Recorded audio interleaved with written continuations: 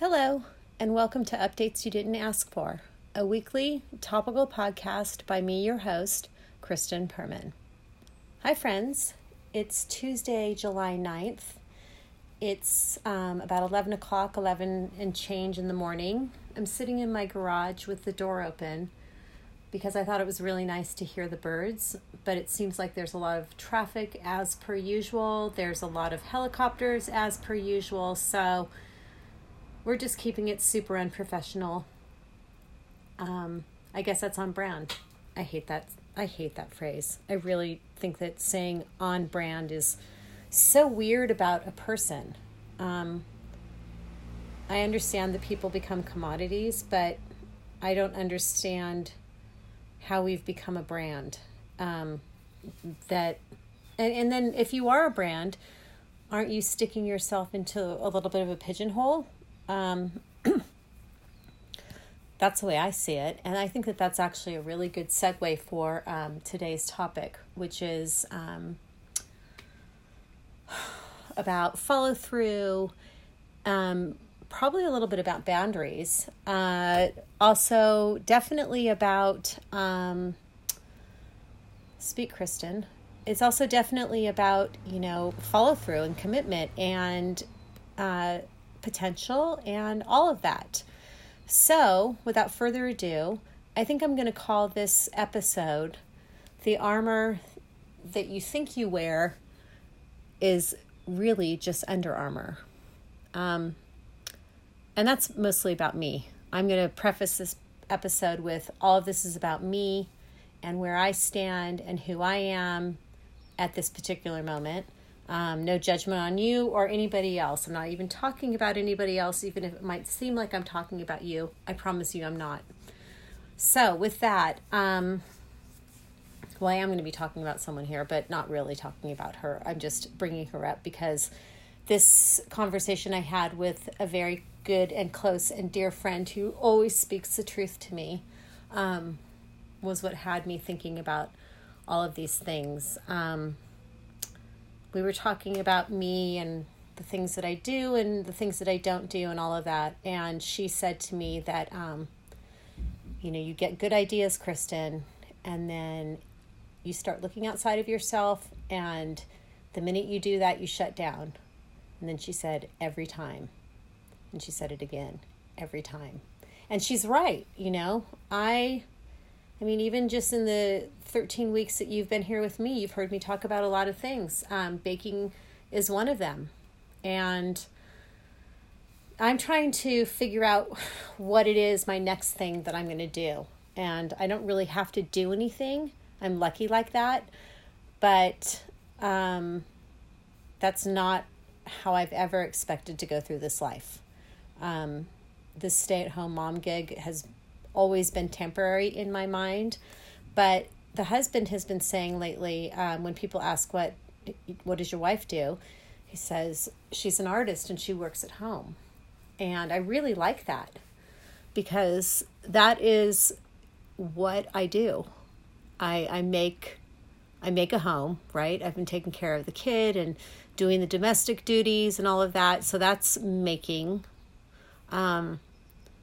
Potentially I make photographs. I mean, I do still make some. I haven't made any fine art work in a long time. And that goes back to what my friend was saying to me, because so when we moved here, I was pretty prolific with shooting. I had been on a tear for a long time. And then I got it in my head that it was time for me to pursue fine art photography as a career. And I just did air quotes. So I signed up for some classes, and I talked to my friend about this before I took the classes, and we talked about the fact that was taking classes going to ruin it? And not ruin it, but was it going to change how I shot? Was it going to change how I viewed myself as an artist? Because suddenly there's going to be other people involved, right? Opinions. Because that's what art is a lot of times, at least art critiques. But I decided that it was worth it. And I really decided that I needed to understand how a gallery worked and how to get a show and all of those things. I did find that out. I was part of shows. I've been in shows. I've been in like 5 shows now. And all it is a lot of fucking money and work. People do buy art, but not very many people get their art bought. And when you're in a show, you're paying for the framing and you're paying for the printing. And you would think, sure, that's fine, but you have to use quality paper and you have to use quality printing services, and it has to be done masterfully. And then you have to print, you have to frame nicely. You can't just go plop it into a frame and, push down the little like metal prongs on the back and you're done. No, that's not how it's done. So, and if you like to frame big, I like big. I like with blowing things up, and it's expensive. So that sort of was a buzzkill for me. I'm like, fuck these shows. I've got a lot of framed art here in my garage. I've tried to give it away. Nobody seems to want it, which is a bummer. So there's that. And I am not alone with having a lot of framed fine art photography in my garage. I have a lot of friends I'm going to say acquaintances that are in this same thing that have framed art in their garage. So there's that part of it. I went to a portfolio review, and that I shouldn't even say probably, that crushed me. It really fucking crushed me. I'm not going to go into it. I'm too sensitive for that kind of shit, for one. And when I say it crushed me, it really did stop me. Like, I pretty much can say I made work up to that point, and then I stopped making work after that point. And I didn't even get a ton of negative reviews. That's not even it. But it definitely broke the dream for me a little bit. And I've been trying to find my way back. I've found my way back a little bit, but still, I'm really, I'm really not past all of that. And I stayed within a crit group that probably wasn't doing anything for me, because I took to heart, everybody has their own process. And it fed into a really terrible part of myself and sort of like confirmed the things that I was already thinking about myself when one of the women in my crit group said, every time you come in here each month, you have something new. Like, do you ever follow through on anything? And it was a fair criticism. It was a little harsh, but, it really, again, it just sort of stopped me in my tracks. And actually that was when I decided to stop going back to that critique group, even though I should have probably stopped at least a year before. But I was trying to prove something to myself, which I don't even know what, 1, I was trying to prove, and 2, I never did prove it. So I should have just trusted my gut on that. I didn't waste anything. I got value out of it, mostly learning some things about myself, which is always a good thing, right? So there's definitely, there is that stop and start. The baking thing, very enthusiastic about it, not enthusiastic about it anymore. Mostly because, and this is what I'm going to tell you. This is what I'm going to tell you about all of my stop and starts, including the art projects that I make. I'm exploring all these things for something to stick. And I'm not giving up. I'm just finding out more information than, you can do a Google, and Google will fucking tell you whatever you want to hear, right? Like, if you think you've got a broken arm, you can find something on Google that will tell you fucking have a broken arm. So I can find out all the things I want, and depending on how I'm searching it, I can happy talk myself into whatever it is, right? So baking is a profession, sure. I love it, and I think that it's great, but all of the people that I know that are in the food industry have all said to me that baking is a thankless job. If you think that you get paid a tiny amount as a chef, you get paid even less as a pastry chef. And then I started thinking about doing my own thing, but there's a lot of things that you have to do with your own kitchen and, the health inspectors and all of that. And it's a lot of work. And it's not to say that it's not worth it, but it's just not worth it for me. Like, I don't care about whether my water is the right pH for the fucking Salem, Massachusetts food market. I just don't. And if I don't care now, how can I care later? And it doesn't mean that I've lost, well, it is, I have lost interest. That doesn't mean I'm not going to bake and that I'm not going to continue baking. What I'm not going to do is continue taking fucking baking classes, or any classes for that matter, online or in person. I'll take a workshop, a day workshop here and there, but I am done with these fucking courses. Like that baking course, you guys, I've learned more from watching TV and books.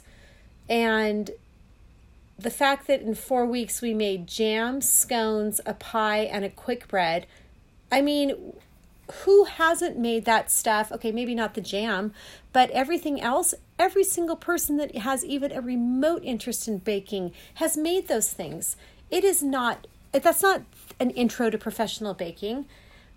I mean, I have learned a couple tips, like, weigh your ingredients, that a KitchenAid mixer really beats a hand mixer. But, I probably could have figured that shit out from watching a few more television shows, or picking up the Martha Stewart baking book and following it recipe to recipe like that, or the Culinary Institute. Also, everybody has said that Martha Stewart's baking books are worth following. Her recipes are great, so that's good.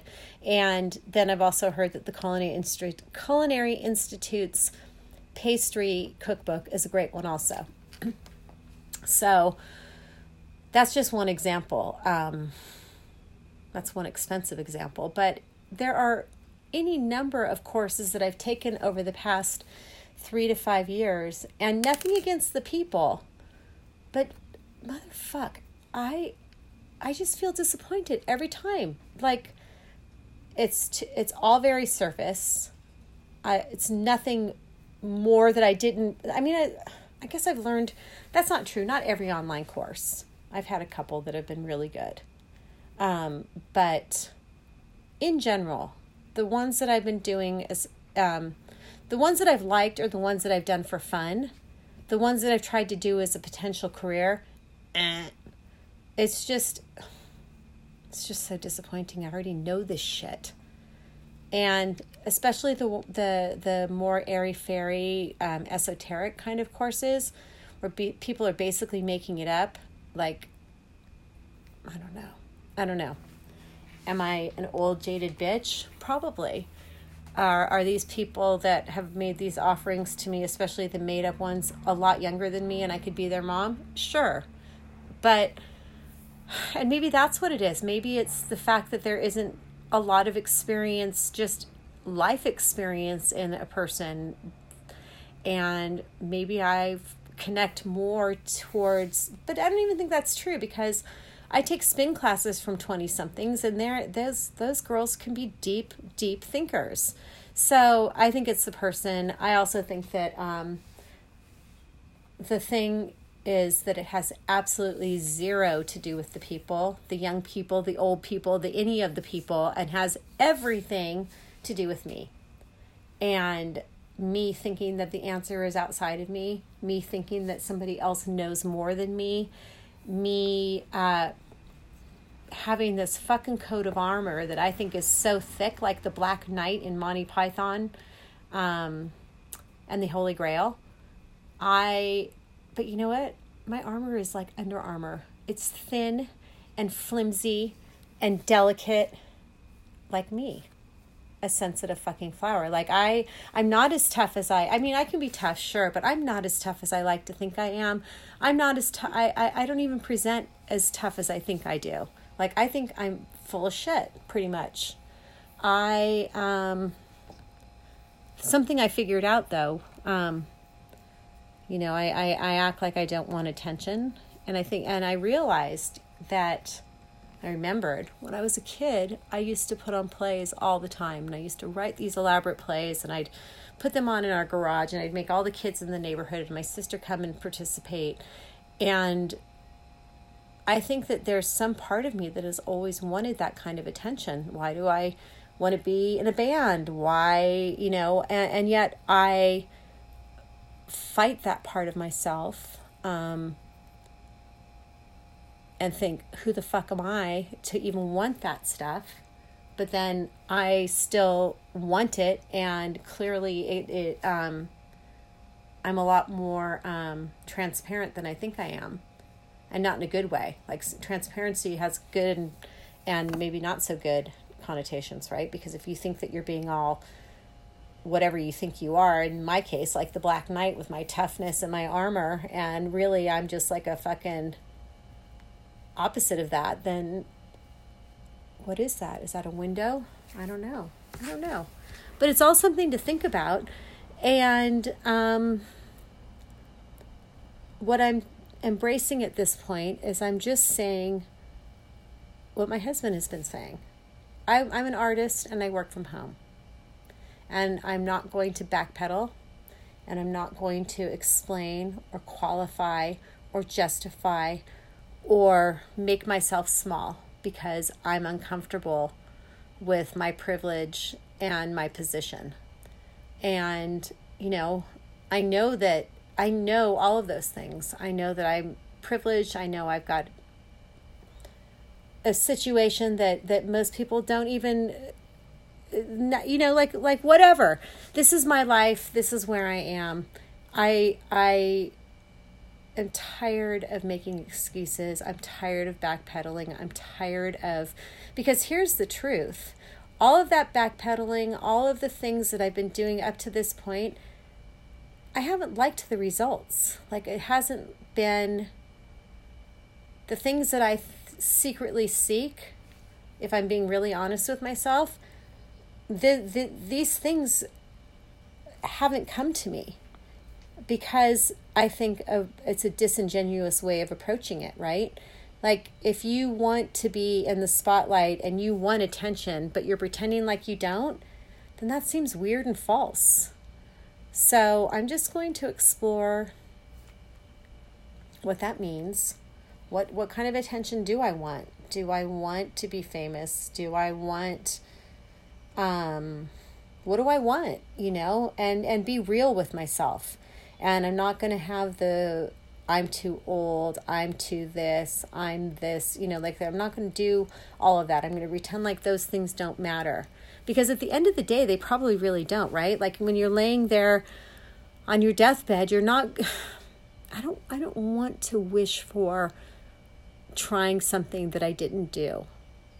And I think part of that I need to be fucking honest with myself, right? Like, I don't want to be an acupuncturist anymore, and it feels okay to say that, and I don't have to feel guilty about that or feel like I've wasted the time and energy, because I practiced for 10 years and it was gratifying. And in my mind, and I don't know if this is true or not, but in my mind, I went out on top, and there's nothing wrong with that, right? And I've been aimless, but I haven't, because I've been making a home. So I haven't been aimless, and I've been doing myself a disservice by acting as though I have been. I'm proud of how we've worked to get our family to this point.